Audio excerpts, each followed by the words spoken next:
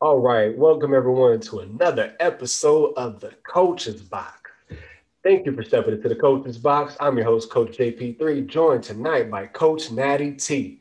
We got NBA, we got NFL, we got Olympic talk. We got all of that for you on tonight's show, but I think it would be, wrong for us.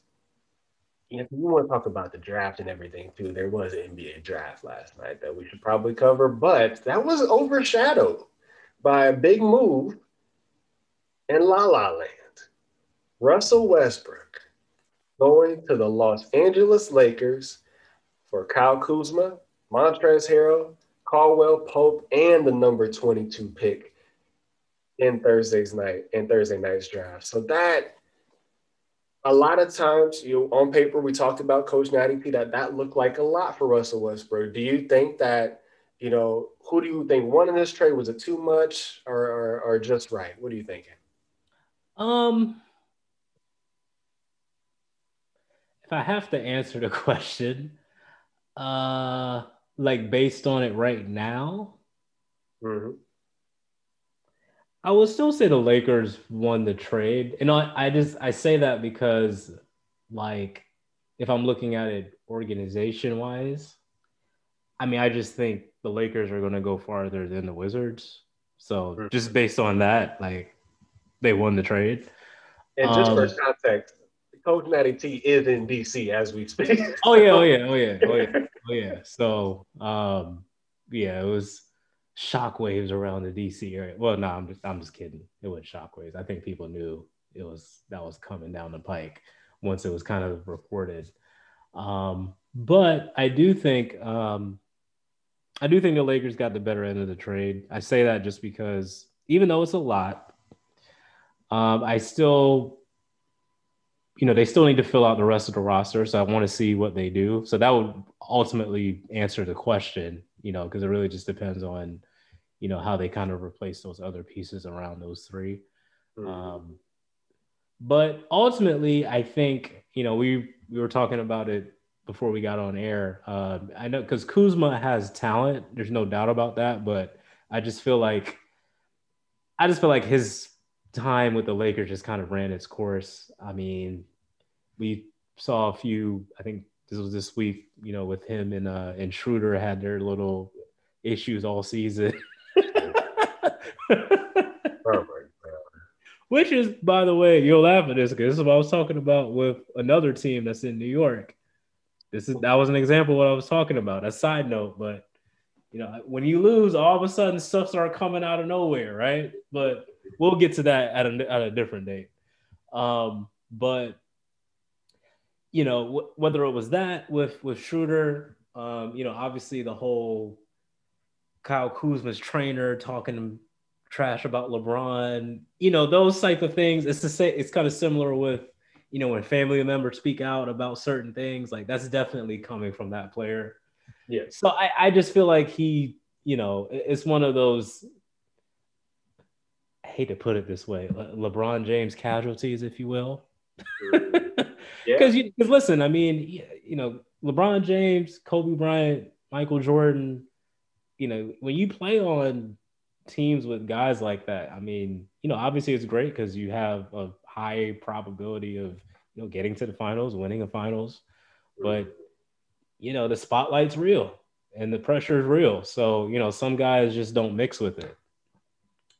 So, I think from that perspective, even though he has really good talent, I think he'll actually play well here in DC if they, end up keeping him. I don't know if they'll trade him again or something like that, but I think he'll play well. But his time just kind of ran its course with the Lakers. KCP talent's there, but way too inconsistent. The one that I think may hurt the Lakers, and I think what a big need that they do have is big men and athletic big men. Mhm. And Montrez is a little undersized, but he's still. I mean, he was a six man of the year in Yeah. 2020, so he's still a quality player. And it just seems like last year he just couldn't find his way in the rotation for whatever reason. Mhm. So as far as the fit with the Lakers. Maybe it was a bad fit. So that's why I think, ultimately it'll be a better trade for the Lakers. And, obviously Russell Westbrook is a very polarizing player. He's a very polarizing individual. But it's kind of ironic because we talked about this. I think it was on one of our IG live stories because I was like, man, like if you put Russell Westbrook on the Lakers, like I feel like it could work. It could. They would have to establish certain roles and how they want to actually play, obviously. But I just think one of the strengths that LeBron James does have, as far as if you look at his track record playing with other, all-star, perennial all-star type players, they seem to figure it out.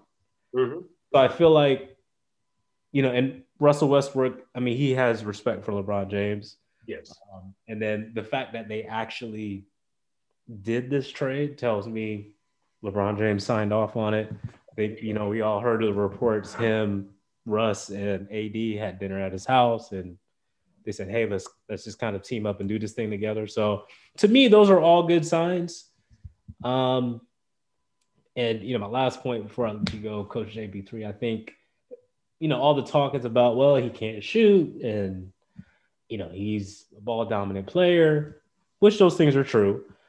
But I think it could work if LeBron is your point guard and kind of he maybe takes a step back on the scoring load and just kind of really be the facilitator, the main decision maker.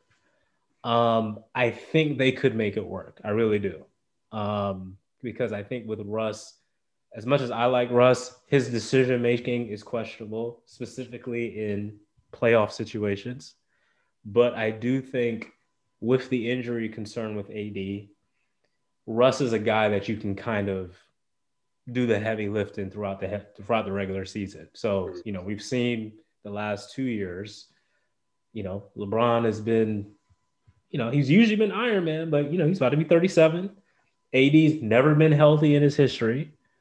So, if you have a situation like that where one of those guys are out, you have a guy like Russell Westbrook who's pretty durable, who can get you through the regular season. So maybe you're not in that playing game. Maybe you stay at a 4 seed or a 3 seed. And obviously it's important because that made a big difference in this year's playoffs. So, I think from that perspective, Russell Westbrook will be very valuable because I think he can keep them in that top 4 quartile of the Western Conference, which is going to be very helpful for them in the playoffs. And again, ultimately, I started with him saying, people are saying, hey, he can't shoot. But the ironic thing is, you look at the last 2 NBA champions, Milwaukee Bucks and the LA Lakers, they didn't shoot that well from 3, ironically. Mm-hmm.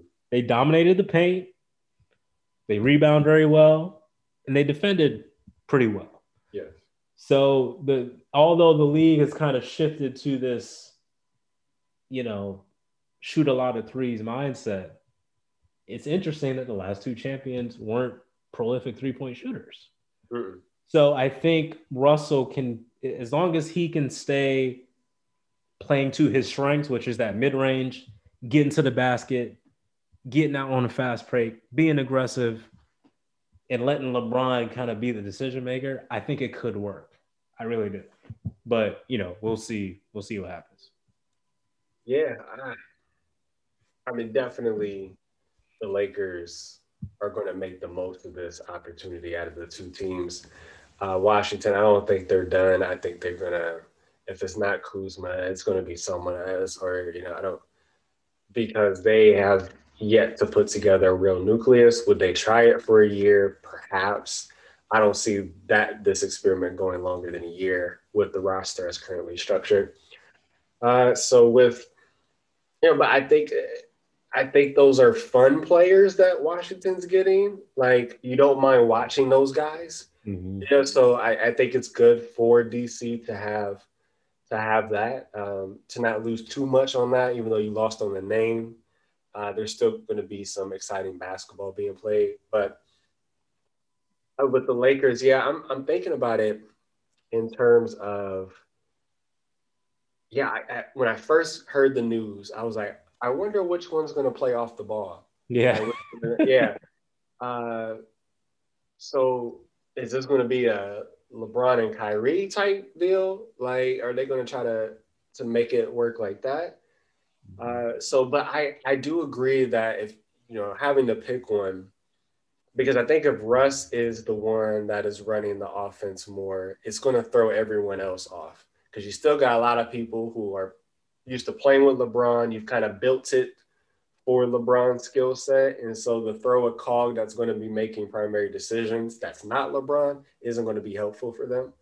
So I Mhm. think Russell's the one that's going to have to adjust the most in this situation. But I feel that, to your point, because of who else is on the team, AD, LeBron, people that he respects, he'll say, okay, I'll fit in. I'll fit in. But he's still going to have his opportunities to be Russell Westbrook. Because yeah, like with LeBron getting older, and it's like, okay, well, I could sit down. I could sit my behind down for a little bit. And, and Russ could still adequately, run an offense. He doesn't have to do it for 48 minutes. Even if he just does it for, 12 to 15 minutes in a game, while LeBron sits, I mean, I could see Russell still, getting 18, 8, and 8. He might not get his triple doubles, but he's definitely talented enough to get near those numbers with limited touches. Um, with Anthony Davis, I do agree with your point of him not having to carry as much of a load. And even in the sense of like, hey, you're still going to get your touches, but I'm going to make sure that you get your touches in a way that you don't have to do a lot of moving around with the ball, banging in the paint. Like you don't have to do that as Mhm. much. I'm gonna get you the ball in the right position. I'm gonna draw people because Russ Booker's a slasher. So I'm gonna slash to the basket. People gonna collapse on me. I'm gonna kick it to you. Just make the shot, right? Like so that's going to make it easier on AD's body. And my biggest concern, I guess, is their depth. I just don't know. I don't think they're done either as far as Oh no, acquisition. they're definitely not. Oh no, they're not done. Oh no. Their biggest weakness they still haven't addressed, which is their size, and they miss McGee and Dwight Howard. They painfully missed those guys this year. They really needed them, and not just because of AD's health, but just for like, hey, let's take some pressure off AD, have him sit down for a little bit, but to have more people that you can put around the basket um, to kind of bang in the paint, to clean the glass, to block shots. So I'm anxious to see who they're going to pick up later on to bring some of that depth. That's my only concern about the Lakers right now. I can't wait to get for them to get started and for us to watch. I think they're going to be really fun to watch. Westbrook is going to bring his energy to LA, who already has energy. So imagine how explosive that's going to be. He's from LA. It's from LA, yeah. Played for UCLA, so like this is it's going to be good. I I thought I would be really upset about it, but it actually didn't bother me that much because it is more of like the super team, like the three guys coming together. Mhm. I want to see what the league does. Does it make another shift back to where it was when you had, the big three in Miami and stuff like that, and that kind of evolution process? So we'll see about that.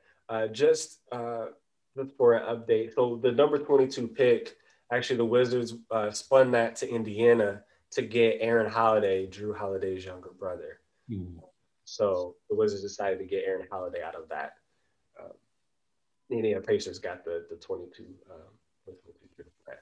So yeah, I don't know. Are they still going to go after a Buddy Hill to get some depth because they are going to need a little bit of shooting off, off. But yeah, I think the hardest piece of this was KCP because I think LeBron truly likes him, and they are under the same ages, Rich Paul. So like, I think there was like a point where they're like, Brown, we got to throw another quality player. They're not going to accept this trade. So it's either we get Westbrook or you're going to have to give up one of your guys. Mhm. And I think he's like, okay, well, got to do this.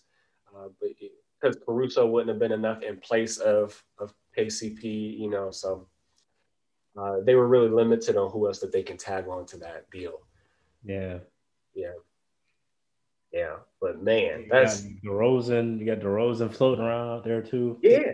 Yeah, DeRozan floating around who's a walking bucket himself. He doesn't have to be effective from the 3 point line. He's effective shooter and scorer, and they could use that. I Mhm. think DeRozan may be at the point in his career where he's willing to accept that type of role.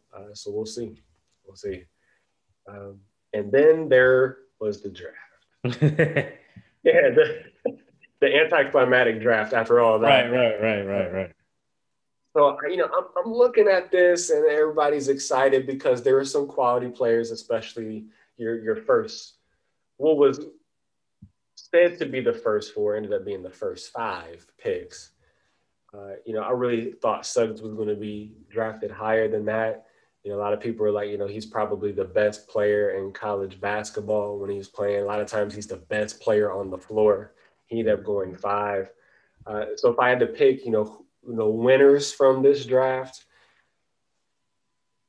I'm not picking Detroit because they're Detroit.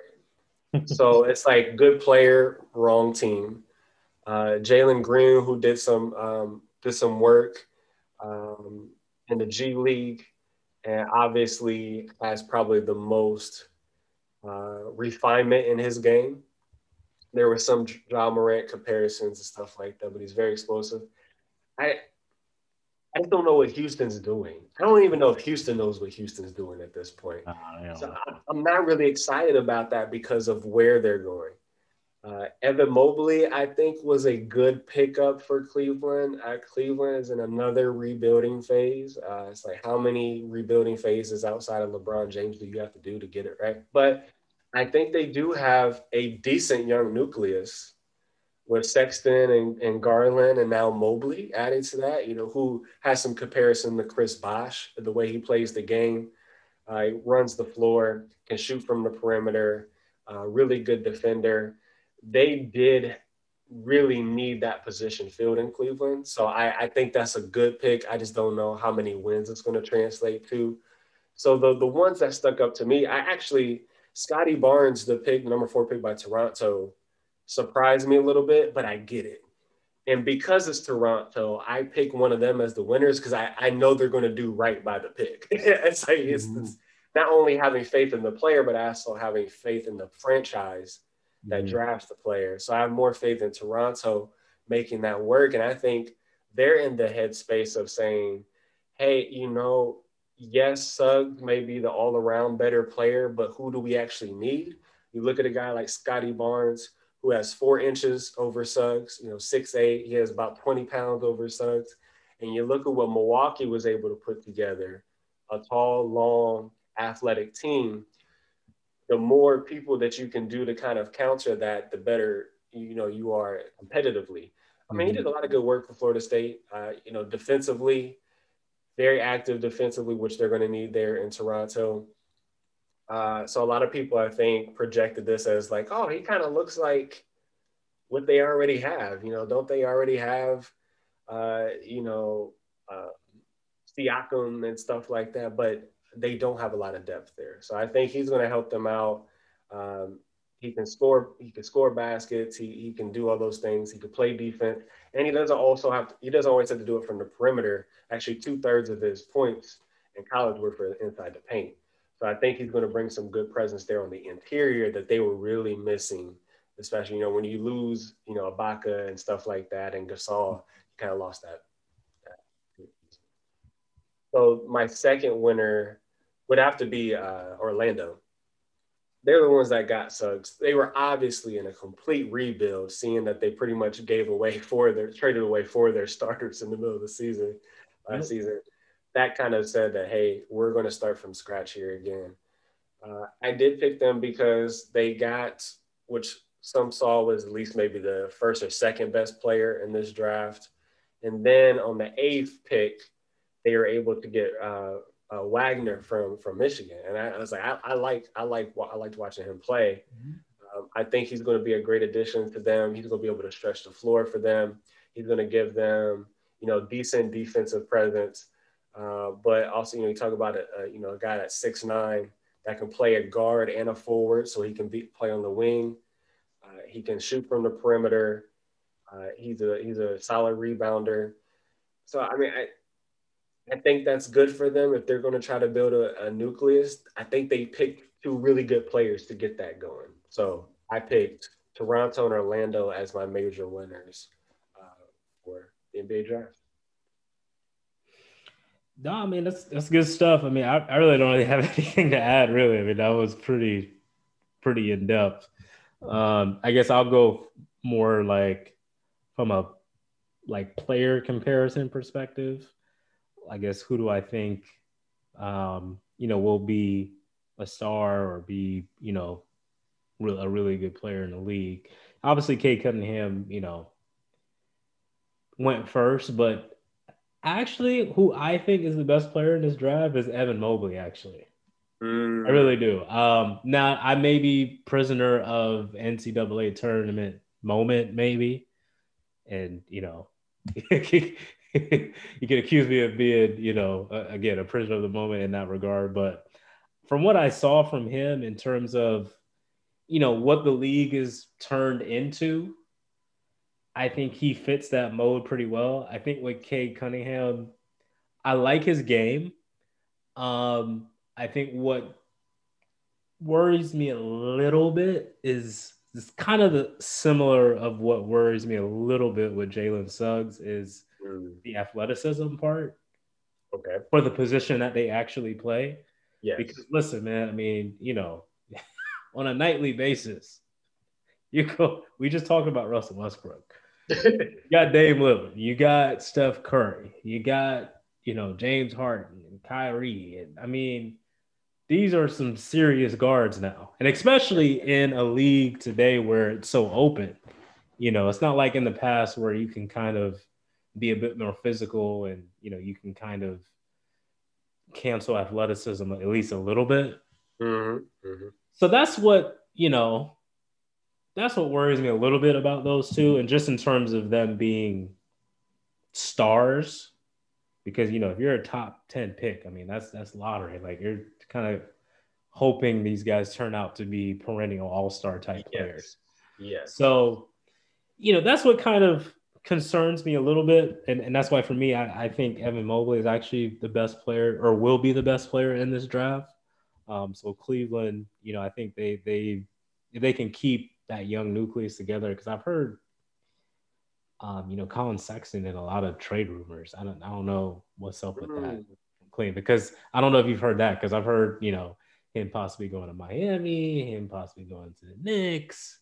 And I'm like, Interesting. why is he even on the table? Because I mean, Yeah. I don't understand that.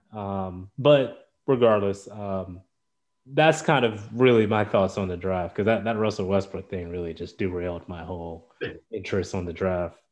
Because my mind instantly went there.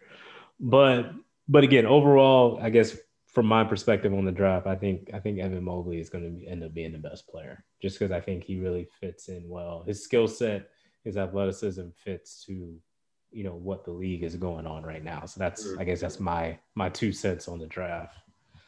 Yeah. I mean, Cleveland hasn't really had a center that can play like that in quite some time. Because I mean, even Ilgauskas, who can shoot perimeter shots, but he wasn't near the athlete that this guy is. He Mm-hmm. couldn't really run the floor. He could just, he could shoot and rebound and stuff like that. But Nope. Kevin Love is a perimeter shooter.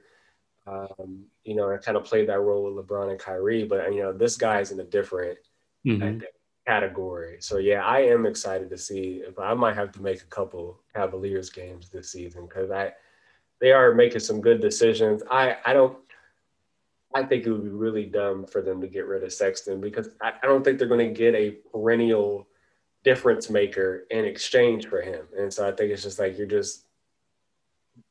going backwards if you were to do that. Mm-hmm. Yeah. Yeah, Yeah, I yeah. feel that. And sorry, I said his name. It's Wagner. I forgot German. Yeah, Wagner, yeah. Franz Wagner.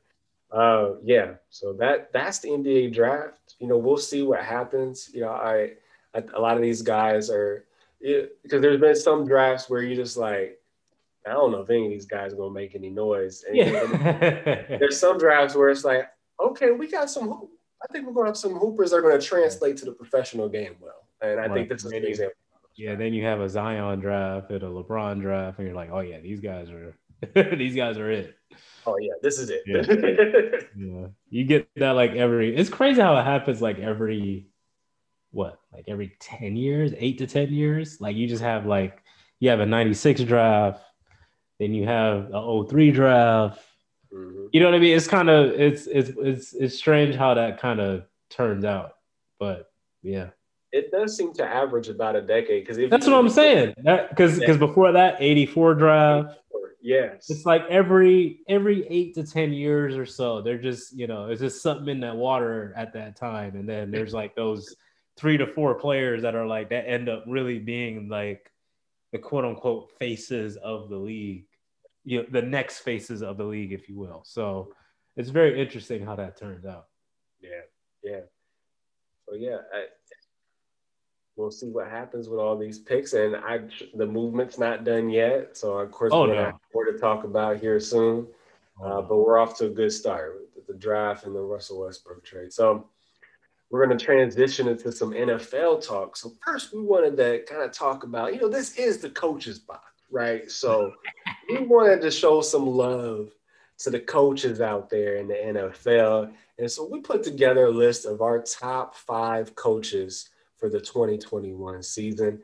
And Coach Natty T, go ahead and kick us off with your list. I have a feeling this is going to really make me rethink my list. It probably won't. I mean, when I was thinking about it, I don't know. Maybe just I'll give you all my list because I just think mine is probably a little more chalk than what you probably think it is.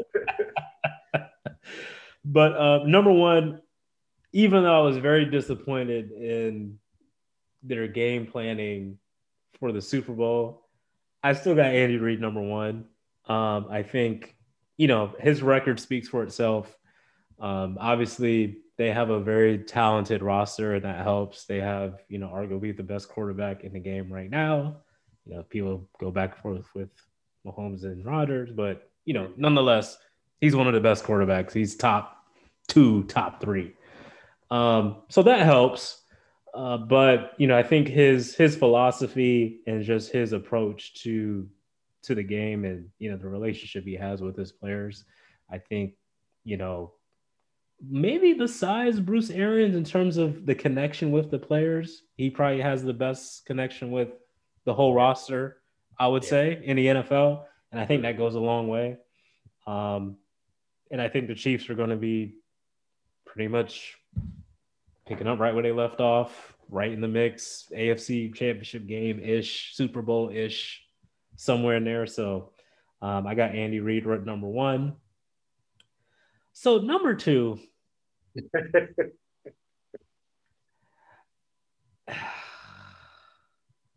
y'all gonna be mad at me at number two. Number two, I actually have Bill Belichick. I'm not mad at that. Because I know Tom Brady won the divorce, and I agree with that statement. But when I really started to look at the Patriots season last year, and you really take into the total account of everything, right? Mm-hmm. Cam Newton getting there pretty much 2 weeks before preseason. They had the most COVID opt-outs in the NFL. They, Cam gets COVID. And they were rolling. So to be able to manage all that to be 7-9 is actually pretty good when you think about it. Like I know people want to do Bill Belichick versus Tom Brady. Tom Brady won the Super Bowl, but I mean the fact that they went 7-9, that's a pretty darn good coaching job in my opinion. Because most other franchises, I mean, in that situation, it's 3-13, it's 2-14, it's what I mean. Mm-hmm. Like they went 7-9. Like there'll be a lot of teams happy with that. Yeah. So I have him at number two. Number 3, I have Sean McDermott for the Bills. Oh, okay. Okay. I really like, what he's built with the Bills for the past 2 years. Obviously he's a defensive minded coach. Because he was the defensive coordinator, for the Panthers when they went to the Super Bowl. So his defensive pedigree is fantastic. But obviously the evolution of Josh Allen has helped. That trade for Stephon Diggs helped. Yeah. But I like the culture that they've built, and I do like how they play. They're very disciplined. You can tell that they're coached very well. Obviously they just ran into the Chiefs in the AFC Championship game, and it was just once they kind of got going, it was just a wrap after that. There's really not much you could have done Yeah. from there. But I really like what he's built. I like the culture that they have there, and I expect them to kind of, still make steps to go forward during this season. So I actually have him at number 3. Number 4, I have John Harbaugh for the Ravens. Again, kind of similar to the guys on this list, just consistency, culture. Um, I would like to see him, and obviously this is not all on him, but I was a little disappointed they didn't get a veteran receiver, aka Julio Jones, because I feel like that would really help them to at least take that next step. I'm not saying they need to be, Patrick Mahomes or the Kansas City offense or the Green Bay offense or Tampa Bay's offense or anything like that, but I think it would have added an extra dynamic. But still, I mean, overall, I think he's a very solid coach. Again, very well respected, and I think his teams are very disciplined, and that's a tribute to coaching and a tribute to the preparation that a coach does throughout the week. So that's number 4. And then, so my number 5 pick, I went back and forth on this, but I'm going to lean towards Sean McVay over Sean Payton. Oh. For number 5. Okay. All right. All right. So I think not that Sean Payton hasn't done a good job. He's obviously one of the best offensive coaches in the league, but I guess you're going to laugh at this. It's this whole Taysom Hill thing that really bothers me.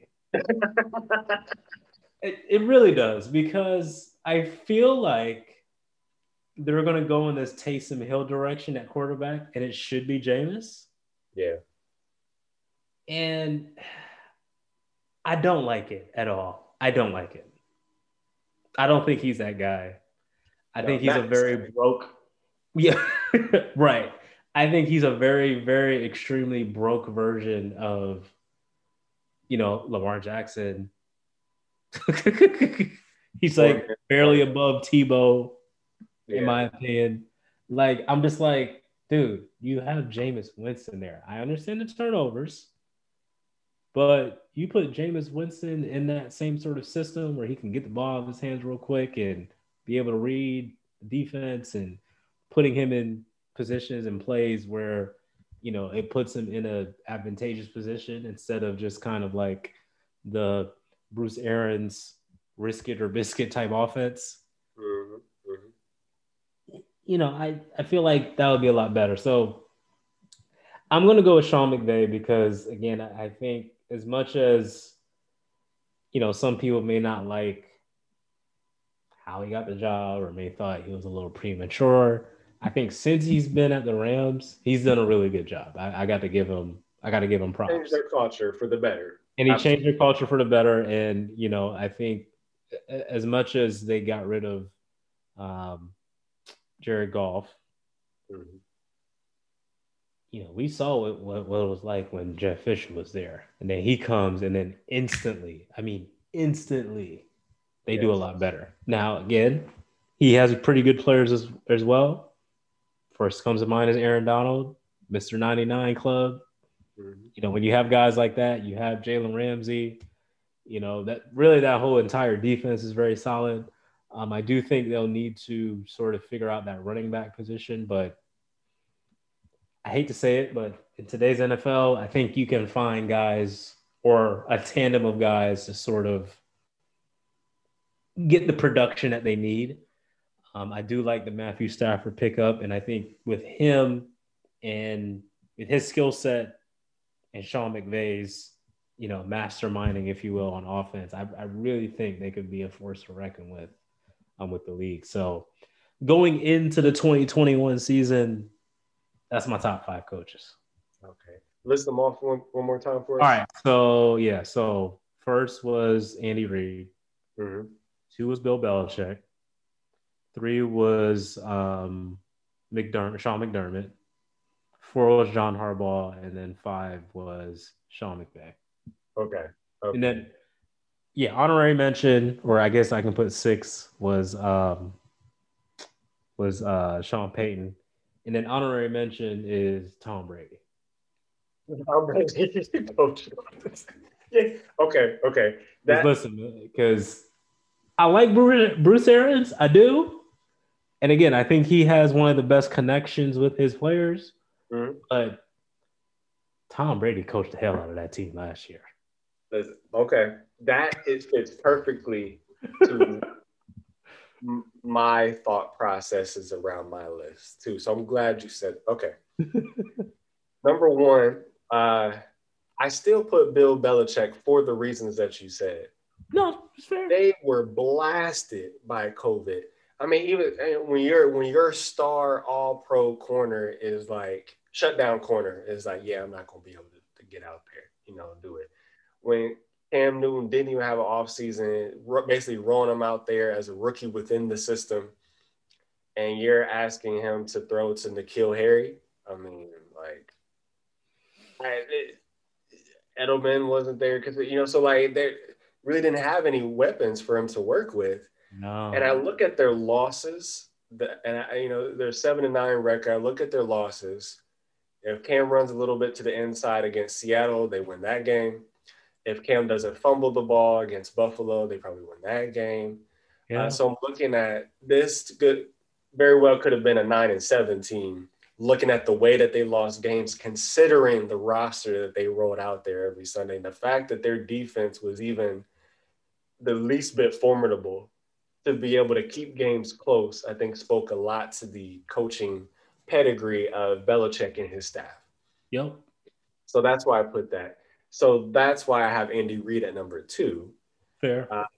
Andy Reid, I think, offensively is a genius when it comes to when you get the right quarterback and the right coach. That's usually when things go well for the team. If you got those two people, they're in some and you sprinkle some weapons around them to work with. I think they've done a beautiful job of not only coaching Mahomes but surrounding him with the talent and being sustainable with it. And I know Andy Reid doesn't deserve all of the credit for that. Of course, Bieniemy does, and the rest of the organization. But Andy Reid is the leader of that. So I give him credit for that. When you're looking at a franchise that's been on the rise ever since he took over the helm, and he did, Philadelphia, really hasn't been the same consistently. They did get the one Super Bowl with Doug Peterson, but like other than that, really haven't made any noise. So, and you look at them now, they're in turmoil. Yep. With a coach that plays rock paper scissors to help evaluate recruits. But Yep. okay, number 3, I put Mike Tomlin on there, man. I put him as number 3. I know this is controversial. I know, and I wanted to put him on there, but I was just like, man, I don't know. I was hurt that you did. I was really hurt that you did. I know. I wanted to. So he's in my top 10. I just couldn't put him top 5. Okay, that's fair. CBS released their list of their top coaches, and Tomlin was their number 10. I think he was number 10, right? Yeah. He was their number 10. Yeah, I just look at it. This dude's won 65% of his games. He has an 8-8 playoff record, so 5 playoff record, and 1-1 in Super Bowls. But I look at it like, okay, this is kind of what I did. Look at the season they had, and they got upset in the playoffs. Okay, they did. They got upset in the playoffs. They got outplayed. Some of that is on coaching, Mm-hmm. but they didn't have any offensive line.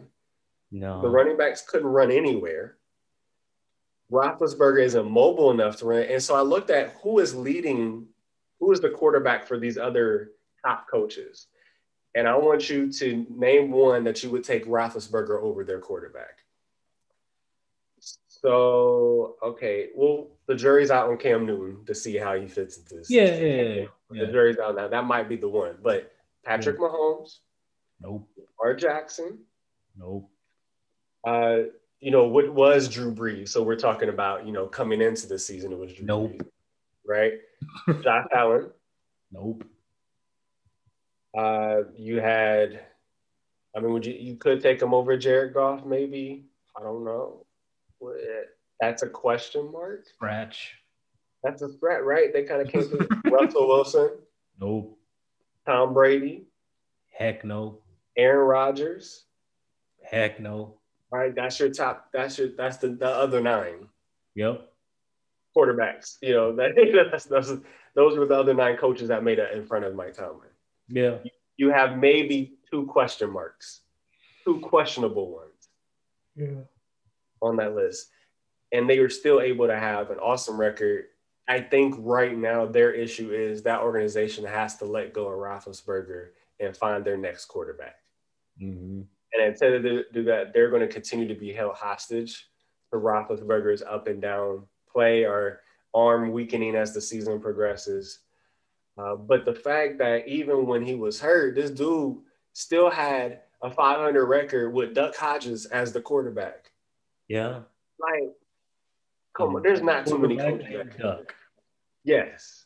There's not too many coaches that can do that. So I put him at 3 because of that. I think he's had to go through some things that some other coaches do, and he's dealing with a quarterback that has not gracefully aged the way Tom Brady has, the way Drew Brees has, the way Aaron Rodgers has. So that I take that into consideration. I have Bruce Arians 4 because of that comment that, yes, the coach ultimately has to keep the team together, but Brady is the coach on the field that makes Arians' job so much easier. And he's also picking players. Like, all right, because the understanding was that if Brady comes into your franchise, that he is going to also be a decision maker on the offensive side of the ball. Mm-hmm. Right? Let Arians and Todd Bowles, they'll handle defense. But as for offense, Tom Brady's like, I want my dude Gronk to come back. Phone call to Gronk comes back. AB, all right, as soon as he's able to play, go get AB. They get AB, boom. And the Super Bowl, both of them score in the Super Bowl. Yep. So I look at that as not even all the additions that Brady brought or suggested scored, because Fournette scored too. Fournette scored too, yes. I forgot that was partially his idea too. So that Brady helped build that nucleus, so I can't give all the credit to the coaching staff and the organization because Brady picked those guys.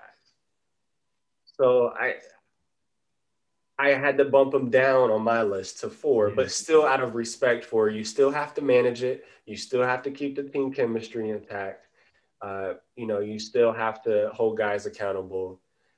And like you said, he is very beloved by the players, but in a way that he is also respected as like, I'm not going to cross this dude, but I know I can come to him with whatever that I have on my mind. And I think that speaks volumes. So Bruce Arians there.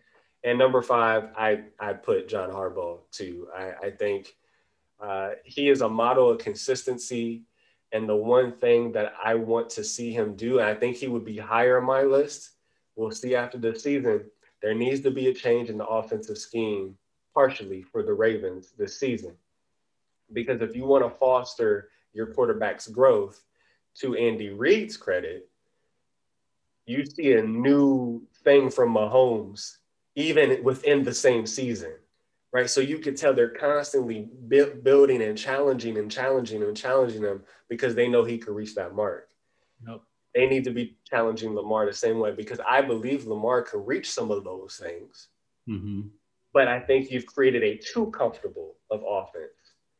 And if you're not going to surround him with weapons, like what you said, then it's like, how are you going to help his growth if he's limited to who he can throw the ball to, and you're not challenging him to throw the ball downfield either? So then when it comes crunch time in the playoffs, you come very predictable. And the better teams in the league are going to be able to take you out because of that. So, Yeah. but all of that said, I still think he's done a phenomenal job with that team, especially in the transition of losing their Hall of Fame defenders. You know, you think of all those guys that either retired or got old and moved on and stuff like that, and they still been able to hold a formidable defense. I think Yep. that he deserves some credit for that too. So, Yep. yeah. But man, I totally respect Sean McVay. Um, and McDermott has done an awesome job. I love watching Buffalo play. Like they are absolutely a joy to watch, and a team that hasn't been really competitive in that division in quite some time Mm-hmm. is making them. So I want to see what that looks like this year. You know, bad versus trend. I want to see what's going on there Yep. first. Yeah. All right. So next we're gonna go to our divisional pick. So we're gonna pick the team in each division that we think is going to win. Okay, I'm going to start with the toughest one because of the recent news. I originally was thinking, the Colts might mess around and win this division, and Carson Wentz is out indefinitely. And so this concerns me greatly because if he is unable to play and play consistently, then all bets are off. But if All. he's going to be okay, then I'll pick the Colts. If not, it's definitely going to be the Titans. I think it's pretty much a two-team race there. Uh, Jacksonville rebuilding with rookie coach, rookie quarterback, rookie running back, everything like that. Mm-hmm. And the Texans are a bonfire that is still burning to this day. So that I have KC winning. I think the LA Chargers are a team on the come up, but I think they're a couple years away from really taking over that division. They're going to need some more pieces on defense and a little bit more time for Herbert on offense to get to that point. So I got KC. This one was tough. AFC North. I picked the Browns. I know I'll probably regret this later, but and I'm saying this as someone who likes the Steelers, so this hurts me to say that, but I think the Browns, to our last week's show, have done one of the best jobs in free agency, along with the Patriots, which is also why I have Belichick up there. I think for all those moves that they made in the offseason they're going to look like a totally different team. The Patriots are, but the Browns, you can say, ended the season in a phenomenal way, and their roster got better. The Patriots, I have edging out the Bills actually in that division. So I think this is going to be the return of the Patriots, and I'm not a Patriots fan, so this is truly objectively my guess. NFC least, I have Washington, the Washington football team, and I say this as someone who has a bunch of cowboy memorabilia in their background, and it hurts to say that, but the Giants, I don't trust them on either side of the ball. Saquon Barkley is not able to stay healthy consistently, so I can't depend on that. The Cowboys always find a way to lose and always find a way that something happens that prevents them from reaching their potential. Yep. I don't know what it's going to be this year, but it's going to be something. So I'm just banking on that. So that leaves me, pretty much looking at Washington, the Eagles. Okay, nothing else needs to be said about the Eagles. We know why.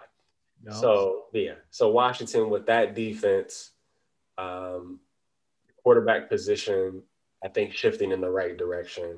I mean, Ron Rivera is an excellent coach too. I would probably consider having him in my top 10, perhaps. Mm-hmm. You know, Rams, I think Stafford is going to play very well. it'll be nice to see Matt Stafford in New Jersey because the Lions are a place where careers go to die. And so seeing him in a position where he can thrive, I think he'll be fine. Aaron Rodgers is back, so the Pack are back, and I have them winning the division. The Lions are the Lions, so that's that. The Bears, I think Fields is going to end up starting at some point throughout the season. Andy Dalton is not a starting quarterback in the NFL anymore. I think he's just holding the mantle up, waiting for Fields to take it. I don't see them going very far because it's just a rookie quarterback in the system there. And the Vikings are very inconsistent. For some reason, they just can't pull it together. I don't know what it is, but they have some really good pieces though. But the Packers win it, and then of course I have the Bucks in the NFC South. Uh, Atlanta, lost Julio Jones. Matt Ryan, Matty Ice seems to be playing on ice at times, and I just think that the Saints are just going through such a big transition at the quarterback position. I don't see them able to compete at a high level to win a division. So I have the Bucks. Yeah. So, any differences on your list? What do you got, Coach Natty? I think I may have a slight differences. So, yes, I'll start in the AFC. So, AFC East, I actually have Buffalo winning it again. I'm not mad at that. And I love Cam Newton, but man, I think the quarterback play is what's going to push Buffalo over the hump because I see Josh Allen still. He may not take, a quote unquote leap because last year, statistically he did very well, but I don't see him dropping off. And I feel like they have like an established momentum going with him, so that's why I'm giving them the slight edge over New England, simply off quarterback play. I'm not even going to mention that other team in New York. And then with Miami, kind of similar issue at the quarterback position. I don't know if they fully believe in Tua. So as much as they were 10-6 last year, I just don't know how that's going to look, how that's going to work. AFC North. So I live near DC, so I want to pick the Ravens. Right. But my head is telling me the Browns. It really is. One of the cities that you hate the most, Cleveland. Yeah, I do. I mean, but like I said, man, you know me. I try to keep it objective as much as I can. And ironically, I'm kind of flip flopping here because my AFC East pick was off quarterback play, and I'm picking the team which I think has not the biggest question at quarterback, but that's their biggest question, if that makes sense, for the Cleveland. We talked about it last week with Baker Mayfield, and with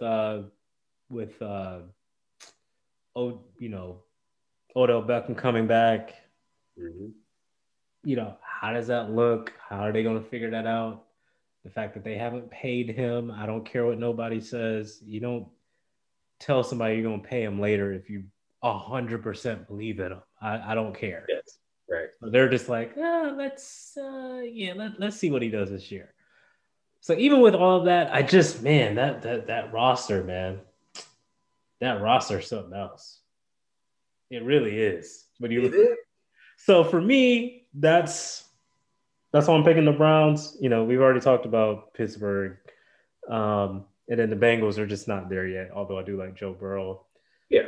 Baltimore, again, I'm just disappointed they didn't get a Julio Jones or even like a Corey Davis from Tennessee. I mean, I feel like they need a big body receiver. It just Lamar throwing to these little quick guys. I mean, you may need somebody like that as a complement to a big receiver in the tight ends, but I just don't like that dynamic. And I think it puts too much pressure on him when I mean him, I mean Lamar Jackson, and kind of do everything. Um, so I still think they'll be good. I still have Baltimore like in the playoffs, but I got the Browns winning the division. AFC South, I have Tennessee.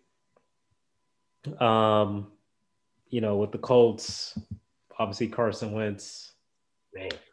Yeah, so that puts a monkey wrench into that. Houston, who knows? They may even, it looks like they're probably going to trade Deshaun. And then Jacksonville, I mean, they're rebuilding, so we'll see how they'll look. I mean, they'll look better, but we'll see how they look. AFC West, Chiefs, I'm done. There's nothing else to talk about there. NFC least. I'm gonna regret this. Don't you do it. But I'm Don't actually do the this. Cowboys. Oh, oh, I am because when I look at, and really because when I look at their schedule, so they yeah. play Tampa the first game, and then they play the Chargers the second game.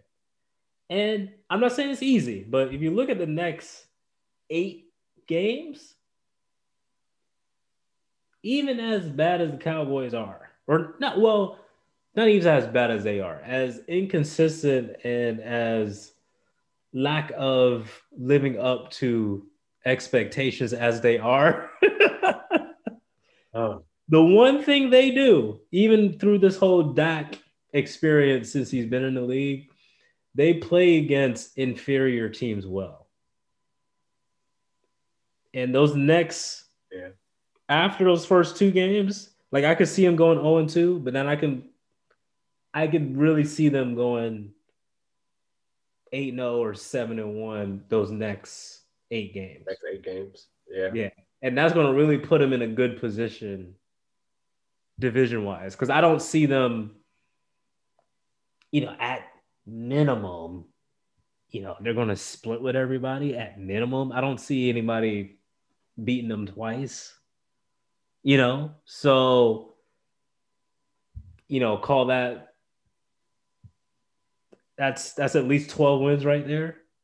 Mm-hmm. Mm-hmm. 12, 11, 12 wins. I mean, that should get you right there at that divisional championship. So that's why I have Dallas. But again, I'll probably regret that because they're just so ridiculously inconsistent. Washington, I live here. I love what they've built. Quarterback, Ryan Fitzpatrick. Because Fitz magic is kind of hit and miss sometimes. Yes. Yes. Yeah, so I would have loved, man, because I would have loved to have seen, like, they could have put off a Deshaun Watson or, Right. something like that. Like, they could have Mm-hmm. pulled that off. That would have been fantastic. Mm-hmm. But, we'll see. And then, the Eagles, I like Jalen Hurts a lot, but they're just not there yet. And then the Giants, we'll see. That's the dark horse, I think, is the Giants. Mm-hmm. Because they play well when people least expect them to. For Yeah, some and reason. they quietly have a decent roster. Mm-hmm. You know, Slayton's a good wide receiver. Saquon's coming back. You So know, we'll see defense what play. Matt Jones, if he's really good or not. He Yeah. showed some flashes, so I think that's the dark horse team in the NFC East. NFC North, Aaron Rodgers is back. I got Green Bay. Enough said. Um, NFC South, Tom Brady. Enough said. Um, I'm not even mentioning the other teams. There's nothing else to talk about. NFC West. So this is the best division in football. By far, yes. Thank you for saying. And I really struggle with this one because all 4 of these teams are really good, man. Yeah. Really, really good. And, I think because obviously the biggest problem with San Francisco was their health last year. Mm-hmm. Oh. I still really haven't made a decision on this one. That's why I left them for last because I thought maybe it would kind of pop in my head. But I guess because I picked him as a top 5 coach, I'm going to go with the Rams, but Mm-hmm. I really don't know because I think San Francisco, really the question mark is Jimmy G. Is he going to be healthy or not? But I don't know receiver wise. I don't know if it's dynamic enough. I So don't think so. George Kittle is fantastic, but I'm just, yeah, I don't know. Seattle, I think this may sound blasphemous. I think Russell Wilson will play well, but as the season tends to go on, he tends to kind of cool down a bit. Mm-hmm. Maybe that's a Pete Carroll issue. Maybe it's both. Probably is a combination of both. Mm-hmm. But they just seem to cool off. They have this trend of starting off really good and then cooling off at the end of the season. So I Mm-hmm. don't like that. And then I'd say the team I kind of like is this Arizona Cardinals. I'm telling you, because I like me some Kyler Murray, man. I Yes. really do. Yes. Now they have a lot of older stars, so that would be kind of interesting health wise to see, especially adding on another game to the season, how that works out. But D Hop to me is the best receiver in the league. Mm. You got AJ Green. Now he's coming off injury, but you have to respect him. Yeah. Yeah. Yeah. Yeah. You brought in a JJ Watt. I mean, To a defense that was already pretty to a good. defense that was already pretty good, and I think he will play well. I don't see defensive player of the year type season. I mean, maybe he could do something like that, but I think his veteran leadership will bring a good element to their team. So to me, that's kind of like my 1B choice Yeah. I'm with with the you on that. Cardinals Yeah. because Yeah. I really do like Kyler Murray, but I'm gonna go with the Rams, and I think again I guess just trying to remain consistent with the fact that I did pick Sean McVay as a top 5 coach. So I think I really like the Matt Stafford move. I think as much as he hasn't won a playoff game in Detroit, I think that's more Detroit's problem than his problem. No one wins anything in Detroit football. Yeah, I mean, listen, man, they made 2 Hall of Fame players retire early. Yeah. Yeah.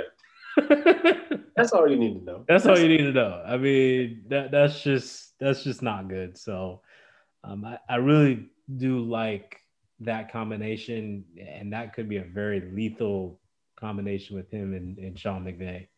Mm-hmm. So that's why I got slightly. I'm picking them um, as an NFC West champion. So, well, I guess Yeah. we'll see how that Because turns out. McVay couldn't open the whole playbook because Goff couldn't get the ball there. So Well, like, yeah, because I mean, I'm pretty sure you saw those reports, but I mean, they were basically like telling him where to throw the ball before hey, because he couldn't really process that information to read the defense and really throw it where it needs to go. that's stuff you should be telling me if I'm lining up Right. there, not Yeah. someone. But you saw what happened in that Super Bowl. I mean, Bill Belichick kind of figured out that's what they were doing, and that's why they only put up 3 points. Yeah, an explosive offense puts up 3 points. So they couldn't do anything for the entire game. I was just like, oh my gosh. Yeah, and they have the most consistent defense in that division by Oh far. yeah, I mean they had because they had the number 1 ranked defense last year. Yeah, so that's man. Yeah, I am so excited about football season, and some of these picks I'm probably going to regret looking at. I'm going to regret the Dallas pick. You are, you I'm are. putting that on the record right now because those uh, dudes, man. I'm just giving the benefit of the doubt because for their schedule. yes, That's yeah. the No, only that reason. makes total sense though. That Yeah, makes total sense that because they can get around. that's what made my decision for me because I was like, well, but after those first 2 games, barring a suspension from Zeke doing something stupid or somebody else getting injured, I mean they're gonna they're gonna rack up a lot of wins those next 8 weeks. Yeah, yeah, man. Well, we'll see what's going on. We're going to transition to some Olympic talk. So a lot of stuff going around. We're just going to focus on a couple of things here. Uh, First, we're just going to talk a little bit about USA basketball. Once again, we talked about that, can USA, right the ship here? They're going to stumble a little bit. And I remember that when we were looking at this before, a couple episodes ago, we were like, there's probably going to be an opportunity for them to trip up within those, within this play. I think we all agreed that Iran was not where they need to be for basketball to compete with the caliber of the United States team. So that was no surprise that they were able to blow Iran out. France, I knew it was going to be tough. I thought we would edge out a close one. And so that's why I was like, we'll probably get at least the first two. Mm-hmm. But we did. We suffered a tough loss to France. I mean, and France has a lot of NBA talent on it. It's got Rudy Gobert, it's got Nicholas Batum, it's got Evan Fournier, who balled out of control like Evan Fournier did. Like he dropped 28 and outscored was it Damian Lillard, Kevin Durant, like a handful of our best players, Jason Mm-hmm. Tatum. Um, you got Yabo Sele, I think is how you say his name. Mm-hmm. Played for the Celtics. Yep. Uh, you got Frank. I always say his name wrong. Litkina from New York. Currently plays for New York Knicks. Uh, Nando De Colo played for the Spurs for a minute. You got Cabarro from the Brooklyn Nets playing. You Yep. got Poirier from the Celtics, most recently the Philadelphia 76ers this past year. So like they have NBA talent on their throughout their squad. So that was like, okay, these guys will keep it close. But I was thinking like, okay, these guys are NBA players is far different from the caliber of our USA players. Just looking at the names on our list, and I thought, okay, well, they're kind of used to playing against these guys anyway. Mm-hmm. So they'll play hard, but it'll be close. But they made us look really bad. Like when you go on an 11-0 run and finish the game off on a 16-2 run against Damian Lillard, Kevin Durant, Jason Tatum, and all those guys, it's just like, what the heck is happening? I mean, like we shot horrible like 36%, 36.2% from the field, and 31.3% from the 3-point line. And Mm-hmm.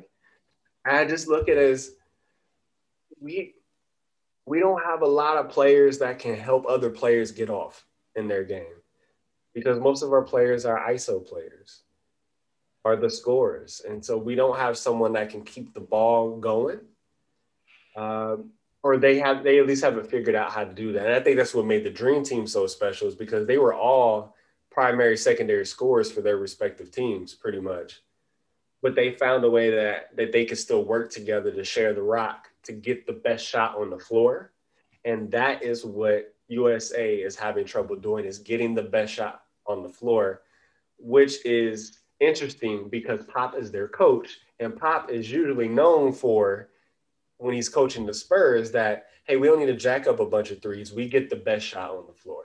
Mm-hmm. And it's not translating to this team. And I think maybe he's kind of just saying, hey, do your own thing here. And I'm just going to provide some type of structure. But what they're doing is not going to be sustainable. And I think it's fool's gold to see the result from the Iran team. It's just, um, we haven't even played Australia yet coming up. We have Australia coming up, Mm-hmm. and as far as the games that count, so I'm looking like we're not out of the woods by any stretch of the imagination. Nope. So I'm a little nervous about us being able to get gold. I know we'll medal, but we might have to settle for that silver. So what are your thoughts on the USA Olympic team? Yeah, Men's. yeah, all your points are valid. I think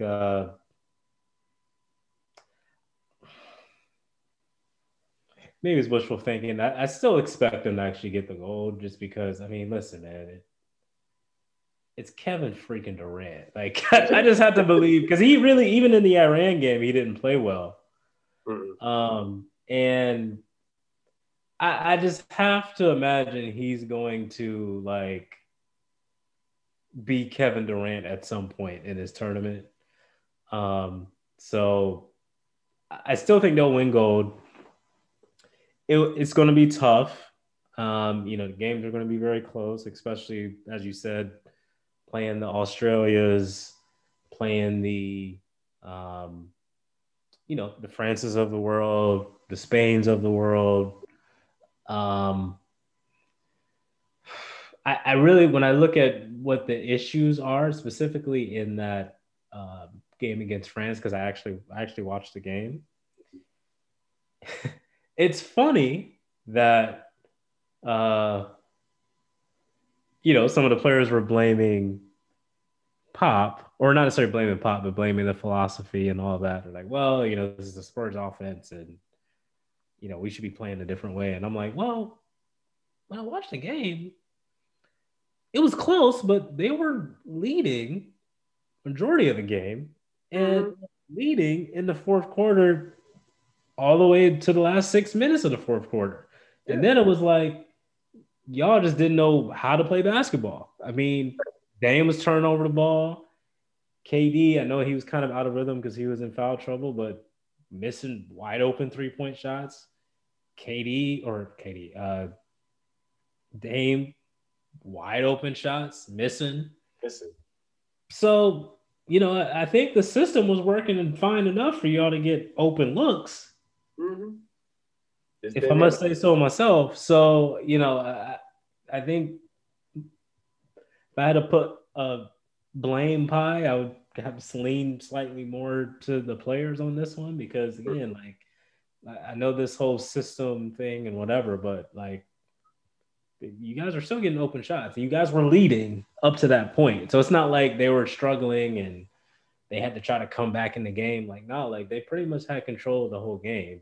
And all you guys had to do was just really close out the game. Yeah.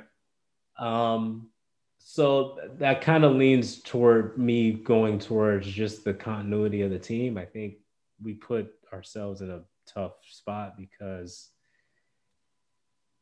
all the other teams play together for a while. Whether it's the World Cup, whether it's the Olympics, and people have mentioned this before. Whereas the United States team is pretty much a new team each tournament. Yeah. Um, and we're at this point now in global basketball where I don't think the rest of the world has caught up. And I hope this makes sense. But again, I don't think the rest of the world has caught up. I think they've slightly closed the gap, if that makes Yes. sense. Yes. Yes. Because to me, when you say they've caught up, that tells me that they have as equal talent as the best American players. And I don't believe that. But have they closed the gap? Yes. Yes. To where the US players have to really like come with it to win. They're not just Yes. going to roll out there and just and especially against the top or the other top basketball nations, Mhm. the Frances, the Spains, the those type of countries that have pretty much 75% of their roster is NBA players. So you're not just going to show up and just all right, we're the NBA players and we're just going to come here and just dominate. Like it's not going to work. And I think we've heard some of this being mentioned as well. I think the NBA game has been somewhat to their detriment as well. Was complaining to the refs, this whole pick and roll basketball, and then but nobody else knows how to play any other style. Like that's been a bit disappointing. And really just the makeup of the roster. Now, people are blaming Team USA for that, but really, I mean, you can only pick based off the players that are willing to come to play. Now, do I think they should have had a better nucleus? Yes. And I think the nucleus of players that they pick doesn't fit with what they've done the past 2 or 3 Olympics. Now, I say that because 08, 2012, 2016. What did Coach K do? They really, if you really remember, they really didn't have too much of a half court offense. They really got after you on defense, whether it was Mhm. Kobe, Bron, D Wade, Jimmy Butler, Those type of guys. Because they really got after you on Yeah. the defensive end. Like they was picking dudes up full court, 3/4 court, and they just couldn't handle the ball, turnover, dunk it down your throat, shooting threes. You know, Melo had that game where he set the record for most threes. Mm-hmm. So this nucleus of players doesn't really have that sort of mentality defensively because they're not going to get after you like that. No, no, that's not their game in the NBA. That's It's not not their game. it's Yeah. not their game in the NBA. It's not their game anywhere. So to me, that's the main difference in what I'm seeing.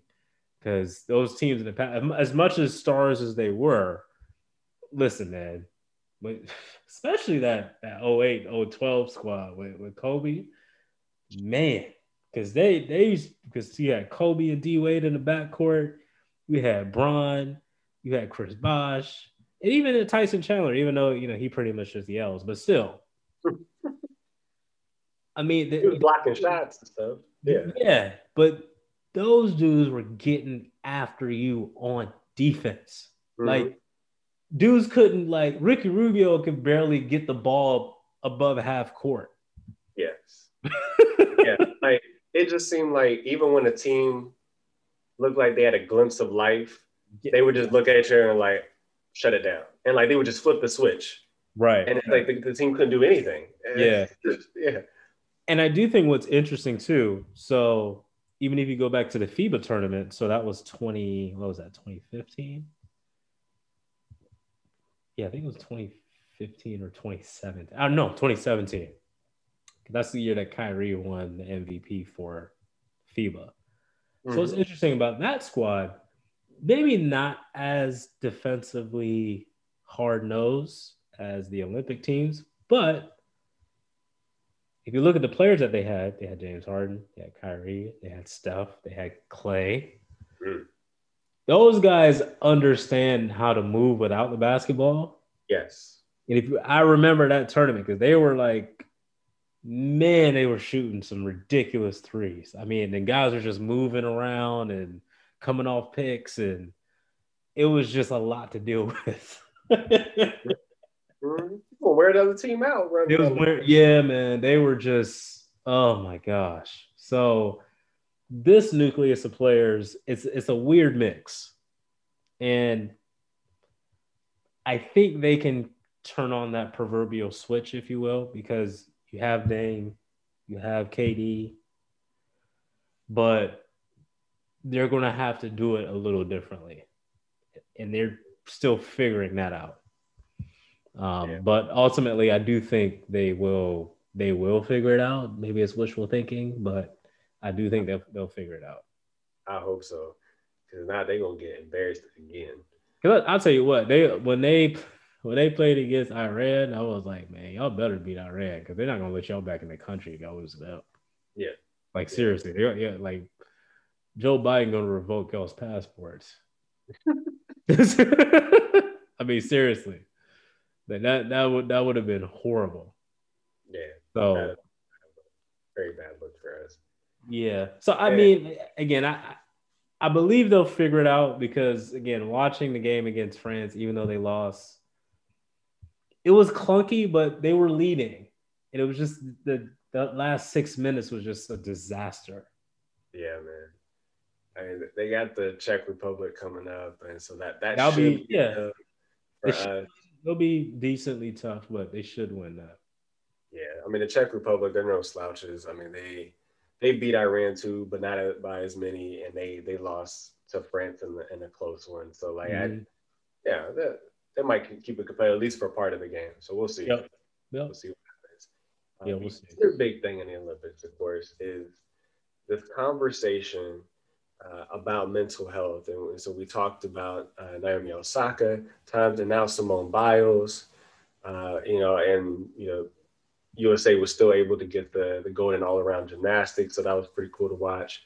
But I think it leaves us in a space where what's next for athletes and mental health. And so Coach Natty T, this was one of the things that I wanted to make sure we talked about tonight. And so what kind of your perspective on on athletes and mental health, especially looking at these two recent situations. Yeah, so speaking to Naomi and Simone Biles specifically, obviously, you know, they deserve all the support that they can. And, for those who, especially with Simone, for those who say that she quit or that she's weak or whatever, Mm-hmm. like that's just not the case. Because Yeah. really, she doesn't really have anything left to prove. I mean, she No. has all the records. There's really nothing else for her to prove. So, people are saying, oh, well, she shouldn't have took a spot from somebody else or blah, blah, blah. I'm like, well, she earned her spot at the trials. I mean, Right. so, I mean, regardless, like she earned her spot at the trials. That's why they have alternates. So obviously, if there's an injury, or obviously in this situation, the people who were kind of on the cusp of making the team are already there anyway as an alternate. So Mm-hmm. they technically are getting their chance. So that's just a wrong statement. Right. That's just not factually correct. Um, Overall, and I guess I'm going more macro here because overall the conversation is good as far as the support that athletes are getting and just general people are giving. My only pushback is from an athlete perspective, and I'll kind of go more personal here because again, I played soccer, played not now nowhere near the level of athlete or as good as Simone Biles or even Naomi Osaka are in their respective sports. But again, I played college, I played semi-pro, and I'm someone that used to get like little panic attacks myself, like night before a big game, I couldn't sleep, like shaking, migraines, hands would shake. I actually didn't realize what was going on at the time, but I actually had a panic attack in a game, like couldn't breathe, had to come Oh, out. Yeah, so I do have some experience with it. And my only pushback from an athlete's perspective is we have to use the resources that are available to us. Now, mm-hmm. Mm-hmm. I say that because this whole conversation that we're having is like there's this kind of like assumption that there's no, like absolutely zero, you know, like how do I want to put it? Like medical support from a mental health perspective. And Right. that's just not true. It's not true. I'll share another personal story. So the semi-pro team I played on, Mm-hmm. soccer team I played on, we had like a sports psychologist guy. And I remember talking to him and he's like, yeah, I actually, work with the Orlando Magic, Tampa Bay Rays, and Tampa Bay Buccaneers. And I thought it was kind of odd. I'm like, so how are you one doctor dealing with three different teams? And he's like, well, nobody really comes to see me. Like he Mm-hmm. explained like at the beginning of the season, everybody has their orientation and all those sorts of things, if you want to call it that. But, he comes in and gives his whole speech and says, hey, these are my office hours. This is my email. This is my cell. You guys have anything that you need, my door is open. But his door was always open and his office was always empty. Yeah. So I say that because when we're talking about, mental health and specifically with, the main culprits, especially with athletes, is really anxiety. You, if you think that you just taking a break for a little bit is going to fix that, you're Mm-hmm. very sadly mistaken. Because when you're dealing with like anxiety in a sports session, in a sports setting, and pressure, and just feeling that sort of nervousness, and again, just overall anxiety, that takes therapy. that takes prolonged therapy. Like that's not a okay, like let me take a PTO day here. Like, no, that's not how it works. Because you have to work on these things. So as athletes, I think it's good that everybody's showing us support and everybody's kind of bringing up like, yeah, like, you know, you're hearing a lot of people on Twitter and you know, Instagram and whatever, or even on interviews saying like, yeah, you know, it's good. You know, we really need to have this additional support and whatnot.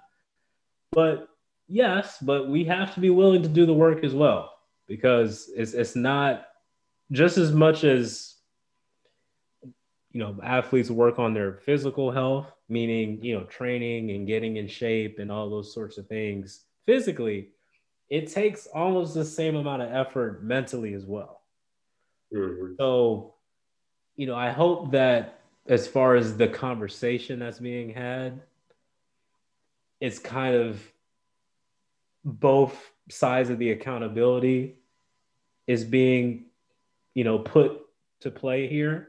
Because again, we can say I need support, but if you're not willing to really put in that additional work, you're still going to get those panic attacks. And I'll tell you that right now. Yeah. You're still going to get that anxiety before speaking to the media. I'm going to tell you that right now. So you just taking a break is not going to fix it. It's not. Now, as far as the conversation with where to go from here, now, this is my other pushback issue. Now, you know, everybody's showing support, and I'm talking more specifically, you know, media and former players on media and that sort of thing. I haven't really heard a lot of solutions. I hear a lot of, yeah, good for you, Simone. Good for you, Naomi. Yeah, you know what I mean? We deal with a lot. You know, we're not just athletes, we're humans. Yes, totally agree with that statement. But what are the solutions? And I haven't really heard that. The only one or maybe two people that I've really heard, and I'll give him credit for this, and one is Brandon Marshall. Because he's a big mental health advocate. Yeah. He's huge. And the other one was actually on Speak for Yourself for LeVar Arrington. Okay. He had mentioned like, you know, any sort of professional sports or even Olympic, you know, sports facility has, you know, they spend millions of dollars on these facilities, right? And, you know, weights and recovery and, you know, hyperbaric chambers and all this other stuff. But there's really not a lot of money spent on like the mental part. Like, is there like, you know, certain training rooms to kind of help you go through like the mental portions of the game and just, you know, those sorts of things? Like, where's the investment there rather than just having, okay, this is our sports psychologist, you know, they're on the payroll or they're contracted out, you know, this is someone you can speak to, they'll put you on some sort of plan and we'll go from there. Like maybe there should be more investment or more equal investment on the physical training as well as the mental training. I like that. I like that too. I like that. Yeah. But that's the only thing I've heard. Everybody else is like, yeah, man. Yeah, so yeah. Y'all do what y'all want, man. Like, okay, but where's the solution? So I hope the conversation starts to turn itself towards that more so than just trying to basically be louder than the people who are being negative. Yes, absolutely. I like that. That's a good take. You know, when I think about these things, I try to think of the different layers that are present that affect the athlete. And then when we're talking about specific athletes, what nuances can be added to those layers? And so for someone in Simone Biles' case, I'm thinking of, you know, you go through all of this, you're representing your entire country, the entire world is watching you. So, you know, the microscope is a little bit larger on you than some other people, some other athletes. and then you set a precedent, and that you know, and as great as you want to be, you're always trying to say, I can't go beneath that precedent that I set myself, because then what narrative is that going to create? If I have an off day, it's not like, it's bad enough when you have an off day on national television, but at least for some of these other folks, you have other games in the season to make that up, right? So it's like, you know, game two, I messed up, but there's still game three, you know, et cetera. But I mean, this is it. You mess up here, this is it. Every This four is years. 4 years of your work that you mess up once, it shifts everything, right? So there's an extra added amount of pressure there. And then on top of that, uh, looking at how she's being scored and how some of the things are structured around it, she's able to do things that not everyone's able to do. Pretty much no one else is able to do at this point in time. Yeah, her difficulty score is like always like 2 points higher than everybody else. Yes. It's crazy. So there was a lot of conversation around of like, she shouldn't be allowed to do that move because no one else can do that move. And so when you think about the things that you've trained to do, all of a sudden people are like, you shouldn't do that, or if you do it, we're not going to score you like extra high or anything on that too, because no one's able to do that. This is not the first time you know, this has happened, even on the Olympic stage. Mhm. Um, Her name escapes me right now, but there was a black figure skater years ago, Mhm. um, that they ruled the move illegal because no one else was able to do it. Right now, if you do that today, then everybody's like, "Oh my gosh, that's amazing!" And so, you know, I was able to watch some of the other sports, you know, and some of them were new sports to the Olympics, such as, you know, skateboarding Mhm. and stuff like that. So I watched them. I thought those were cool. I'm glad that they are added.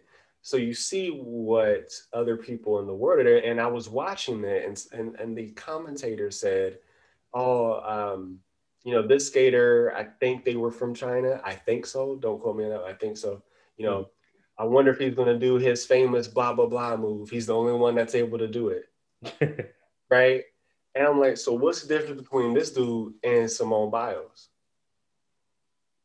Right? Mhm. Like, so like that's the type of precedent. And I get that they're different sports, but shouldn't they be praised for their ability to do stuff that not everyone's able to do, and even scored properly based on Mhm. that? So I think that that's an added pressure that not a lot of the other athletes have to experience.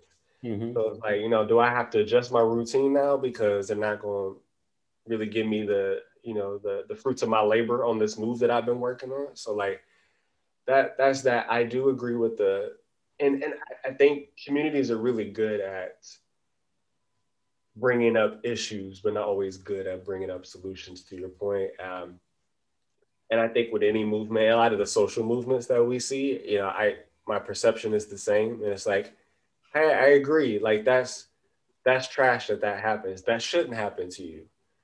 Um, or yeah, that is important for us to focus on as well. What could that look like? You know, communicate this, because especially in the space of mental health, that what may work for one person may not work for the other person. So from a Exactly. practitioner standpoint, it's hard to create a one size fits all approach, because that's not how mental health works. And so I would like to see leagues across the board, um, step up their focus group game, their survey game, to get a collection of data, qualitative and quantitative data, on behalf of athletes across respective sports that opt into this, to be able to say, hey, here's, you know, on a Likert scale, how I felt in these type of situations. Mhm. Here are some things that I think would benefit me. Then you're going to start to see some common themes. So Mhm. it's not going to be a one size fits all, but you're going to be able to offer multiple things that can address at least most of what you see happening. Mhm. And then what you're saying, what LeVar Arrington brought up is like, hey, you know, then we could start to be intentional about the way that we address this. And so if you can be slightly proactive and say, you know what, all right, we got these three common themes. Well, I could put something together on this. And let's not wait till someone has a breakdown for that to happen. Let's go ahead and do that now. Right. and they'll give them something to remember, even if it's something that shifts their thought process, their behavior process, anything that's going to help there. It also opens up the door because if they're taking that initiative on the practitioner end to have that platform, it may not hit me now, but when it does, I have something to reflect on, and I have already a built relationship with someone that makes it less intimidating for me to go to that person, that psychologist. But Mm-hmm. just to say, hey, here's the person, you know how to get a hold of them if you need anything. Like that only goes so far because people have varying comfort levels, especially when it comes to being extremely vulnerable, releasing personal information. And sometimes it's like I got stuff going on in my head that is preventing me from doing what I need to do, but I can't quite articulate what that is. So you need someone to help you process that, to even get it out there, right? Mm-hmm. And so like I would like to see some of that, and I think it's going to be the initiative of some of the leagues to get that information from players, because I'm sure there's players that haven't stepped up on this that could have some valuable information to add to the conversation as well. And let's see some initiatives roll out based on some of those findings. I think that's the only way. I think that's the best way to do it, because how many times have you seen decisions made without the people that are directly affected by them involved in the process? So you can't just say, oh, I think this will work or this will work. You got to engage the people that are telling you that something's going on. But then on the athlete side, to what you're saying, when those opportunities come, communicate those things. Mm-hmm. Communicate those things to the people that are going to be able to help you out. So I really hope that people take this seriously. It's not just of like, oh, wow, I'm glad this person did that. But because you're right, gymnasts, past gymnasts from years, representing varying countries say, yes, like I've had to play through injury. And then people told me to tough it up and go out there because I had the whole country on my back, so like that's a lot of pressure that, we don't really understand. Yep. People that are not in that position. So yeah, I'm hoping that leagues take this seriously and players step up to communicate some solutions that they feel will help them, or at least what is bothering them. And so then the conversation can happen of like, hey, I'm a trained professional. This is what some athletes have been able to do to help them out when this happens. Try these things and see and keep the conversation going. Or else it's just going to be people continuously um, I guess, distancing themselves from certain opportunities because of mental health. Mm-hmm. Yeah. And we don't want to see that happen, because we want to see the people that work so hard to do these things be able to do them with sound mind, body, and spirit, And Yeah. so there's something preventing that. Let's address that head on. That's just my thing. No, I mean, no, I agree because it's again, I mean, it's because to your point, I mean, it's going to take some time because I like your idea because, or I mean, you really need like that sort of like focus group data to really say like, okay,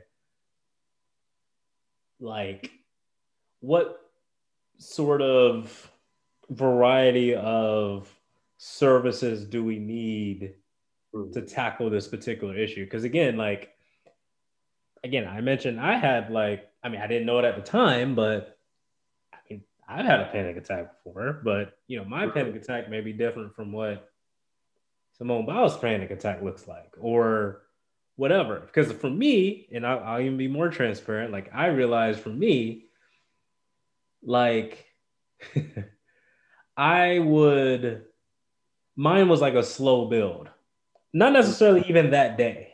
It would be like 2, 3 days before the game. Mm-hmm. Like, I feel like the headache coming on. And then, the next night I couldn't really sleep well. And then it's like, then it's I just get really nervous. Then the hands start shaking. And then it's like before the game, I'm just kind of like shut down. And then it just builds and builds and builds. And then in the game, then I lose it. Mm-hmm. Some people, it may just come on right while they're in the game. So how do you manage that? Because again, like me, I had to realize like once I started to feel those things a few days before, then I would kind of like, okay, let me kind of reset myself, Mm-hmm. and then go on, right? But some people, they just it's a purely a spontaneous event. So how Yes. do you deal with that? Mm-hmm.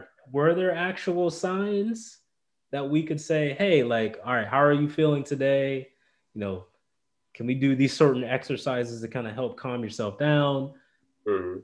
But the athlete is going to need to be transparent and be open and honest about what they're feeling, so you get accurate data to kind of help other fellow athletes. Right. Because and this will be my last example, because because as much as this may be an external thing that gets placed on us in terms of pressure, but injuries, for example, right? Or even concussions. And they always talk about, like, well, the medical staff has to protect the player. Well, so the player has to be honest about what they're feeling in their own body, because Mm-hmm. someone else can't tell you, besides like an actual x-ray, if you see like something, there's a hairline fracture, or whatever it is, right? Besides that, there's injuries where, like a tendinosis, right? There's no x-ray for that. Like, that's really you telling me, how do you feel? Like, what are you feeling in your knee? What are you feeling in your ankle, right? Concussions. Part of the process on concussions, in terms of the recovery, is you as the individual has to tell the doctor, what are you feeling today? How are you feeling today? They can do tests, Mm-hmm. but if I'm still, I can still kind of pass a certain test, Yeah. but I still may have a headache. Mm-hmm. But I'm not going to tell the doctor that, because I got to get back on the field. Mm-hmm. Mm-hmm. And Mm-hmm. we can't do that. We can't. And then in the end, we want to be mad at the doctor. We can't do that. Right. We have to be open and honest about that. So that's where, so again, for me, talking about this whole mental health thing, that's where my pushback comes a little bit from an athlete side. Being a former athlete, being someone that has gone through it, and being someone that didn't fully use their resources all the time, Mm-hmm. that's just where my pushback comes from an athlete perspective. Because again, I mean, yeah, should we have more leeway when it comes to that, and anxiety, and even someone else I'm thinking of just off the top of my head now is Kevin Love, because he talked about, when they were playing the Golden State Warriors in the finals, like, he had to kind of go back into the locker room, and he was having a panic attack because they said they found him kind of like on all fours, like hard to breathe. Yeah. You know what I'm saying? Like, those situations, like, absolutely, there should be a space for that, where you can have that sort of space to sort of, you know, get yourself back on track, or even if you need, sit out a quarter, or whatever that is. You know what I mean? Like, those situations, yes. Mm-hmm. But a lot of times, it takes both sides. It takes two to tango, if you will, right? Mm-hmm. It's going to take the athlete being transparent and honest, and being willing to do the work to Mm-hmm. help push us along. Because again, you can't just take a few days off and then come back and expect that anxiety that you're feeling when these situations happen to go away, because it's not going to do that. Speaking from experience, Mm-hmm. it is not going to do that. This is a prolonged, you know, scheduled exercises. Yes. And even on top of that, outside of those sessions, you need to do work on top of that on your own. Yes. Yeah. You know what I'm saying? It's Mm-hmm. not this simple, like, oh, okay, like, oh, we had this exercise, I'm fixed. Like, no, it's a prolonged thing. It is therapy. So, I hope all of the athletes that are, speaking out, and all those sorts of things. And obviously, again, showing support for, Simone Biles, which she should get support. But Yeah. again, like, I just hope that we're all thinking about that side of it too, because to your point, in order for this whole process to really move forward, it's going to need both the athlete and the medical field and the organizations to say, okay, how do we get past this? can we get honest participation out of everybody? Can Mhm. we make a sort of, tangible effort to move it along? It's Mhm. going to take all of those people working together to really do it. So again, I just wanted to mention that because again, I'm not really hearing that At all. at all. Which is strange because usually when, especially in the media, when stuff comes up, people are able to be like, oh, this, and Right, that. right, Like, right. I'm like, well, where's the brainstorming? Where's That's the like, that's what I'm saying. That's what I'm saying. Like, because again, I hear the yeah, like good for you. Yeah, like oh, Smoke, she's great. She doesn't have to prove anything. Like, yes, but how? What's the next chapter look like? Like, we're just kind of like yeah, and I'm like, that's not going to be enough. It's just not. and these athletes have done a wonderful job of bringing the conversation to our attention Mm-hmm. because I think for so long, people have just internalized it. And because I think where some people get it twisted is they're saying, oh, it's a soft generation and they're, Right, right, right. it's Like not no, there. no, no, no, I'm no. like, no, it just has manifested itself in other generations in other ways. Right. Substance abuse Yep. is usually a remnant of mental health, the ramification of mental health issues, Mm-hmm. right?